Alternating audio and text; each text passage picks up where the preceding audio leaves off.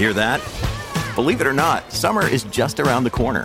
Luckily, Armor All, America's most trusted auto appearance brand, has what your car needs to get that perfect summer shine. Plus, now through May 31st, we'll give you $5 for every $20 you spend on Armor All products.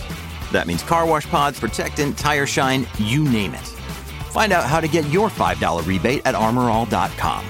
Armor All, less work, more clean. Terms apply. This is the John Oakley Show podcast.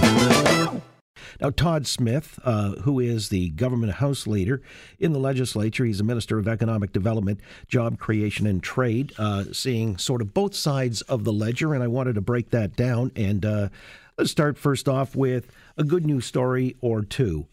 Todd, good to have you back on the Oakley Show. Good afternoon. Hey, John, great to be back. Did you watch last night's game, by the way?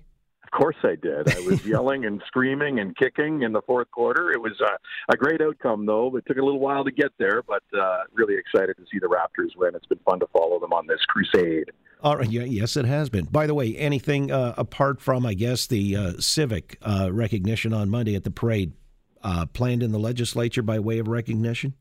Well, unfortunately, the legislature isn't sitting. Oh, you're right. You're right. 28th. So I'm sure I actually signed a letter today, John, to raise the We the North flag at Queen's Park. So that should be up by now if it's not already. And so the We the North flag will be flying at Queen's Park later today or this weekend. All right, fair enough. So that's another good news story. On another matter, as I understand it, earlier this week, you were speaking before the Auto Parts Manufacturing Association here, and there's a plan. You've got a strategy. I guess it was articulated back in the wintertime to bring new auto assembly plants into the province and help auto manufacturing, parts manufacturers as well. Tell us about that. Yeah, we're still working hard on this with the Auto Parts Manufacturers Association. They had their big conference down in Windsor. It was a great day, and we're continuing to try and make sure that we're creating that environment in Ontario where the manufacturers that we have now, the 5 major manufacturers in Ontario that are producing about 2 million vehicles every year, continue to operate, but also creating that environment where we can attract a new OEM, a new manufacturer from another part of the world to set up and start manufacturing here in Ontario. We've got the great supply chain. We've got a talented auto workforce, and we've got a lot going for us. We have a side letter as a part of the NAFTA deal, which gives us an opportunity to build more cars here, about 600,000 more, tariff-free, and send them into North America, across North America.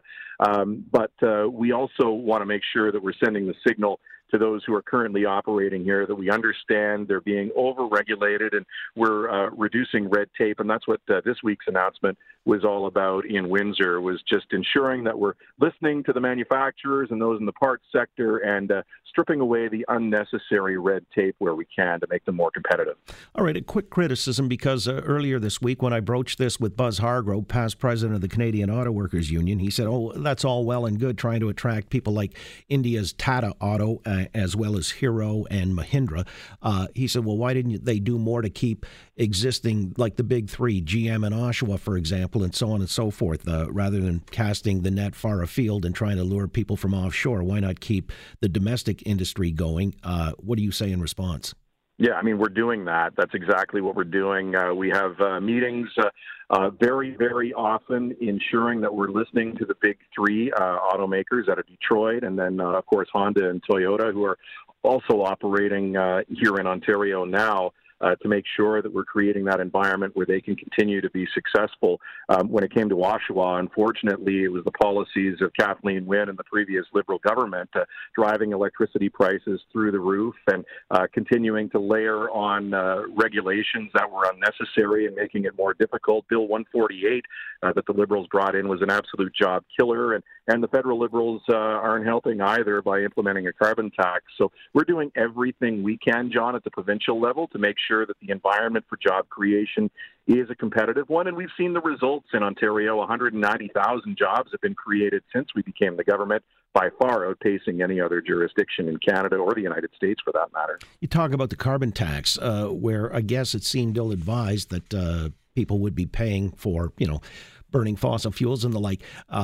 The story went that the major emitters would get a pass, and auto manufacturing, I believe, was one of the 19. And I guess in your plan as well, major emitters are supposedly going to pay, but would auto manufacturers be included in that, or would they also get special dispensation? Yeah, I mean, we're going to work with those industries so that we're not saddling them with an unnecessary tax and ensuring that they can be competitive.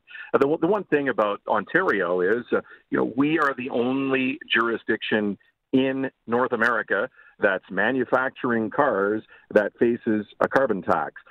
So it's putting putting them in an uncompetitive disadvantage when it comes to their counterparts across this continent and even around the world. So, I mean, what we want to do is make sure that we're not adding unnecessary taxes, that we're getting rid of red tape, that we're putting in incentives like the job creation incentive, which allows companies to write off their investments in their companies faster. These are all good signals that we're sending to the manufacturing sector and the auto parts sector. I can tell you that the reception that we had in Windsor from those in the parts supply chain and the manufacturers was, we're so grateful that we have a government that's actually listening to us, and not just listening, but then acting on their concerns. And that's what the regulation package was that we announced earlier this week. There were 4 key pieces that were causing some problems for competitiveness in the auto sector, and we moved on those quickly, and we still have more to come with the second part of our Driving Prosperity Auto Plan for Ontario later this year. All right, just so I'm clear, I mean a carbon tax on major emitters, but auto manufacturing would not be one sector. No, I mean, we want to make sure that we're working with those who are trade exposed, particularly like the auto sector, to make sure that they can be competitive on the global stage, because if they're not going to be here for much longer. Todd, let me ask you finally, I mean, this is a good news story, certainly on the face of it. Seems like these stories get eclipsed by negativity. There have been stories coming out of the, various media about dissension in the ranks and whatever. And do you ever get the sense that maybe some of the Ford government policy initiatives are poorly communicated, or you're not given full credit, or maybe they're being spun by a biased media? How do you see it?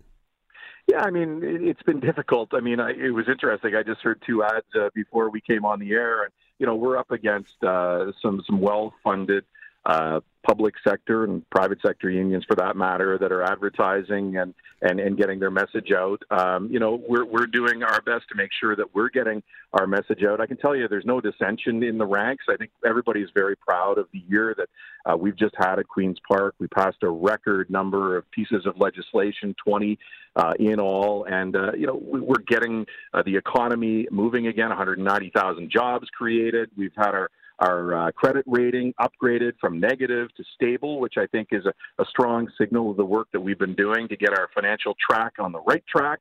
And so I'm very proud. I know the team is very proud of the accomplishments that we've had. We can always do better. And I think all of us acknowledge that we can do better in communicating our message. But when you've been acting as quickly as we have been in so many different policy areas, from job creation to healthcare to education to major reforms in how we build housing, and just so many different things have been going on. There are mistakes that are going to be made. We can always do better, and I know that was the conversation that we had last week in our end of the session meetings. All right. Well, I appreciate your time very much. You're right, the legislature is down, but the flag should be flying proudly at Queen's Park, We the North. Todd Smith is the Government House Leader and Minister of Economic Development, Job Creation and Trade. Good to talk, and enjoy your summer. Thanks, John. Have a great weekend. Thank you. You too. Thanks for listening to the John Oakley Show podcast. Be sure to rate, review, and subscribe for free at Apple Podcasts, Google Podcasts, and anywhere else you get your on-demand audio.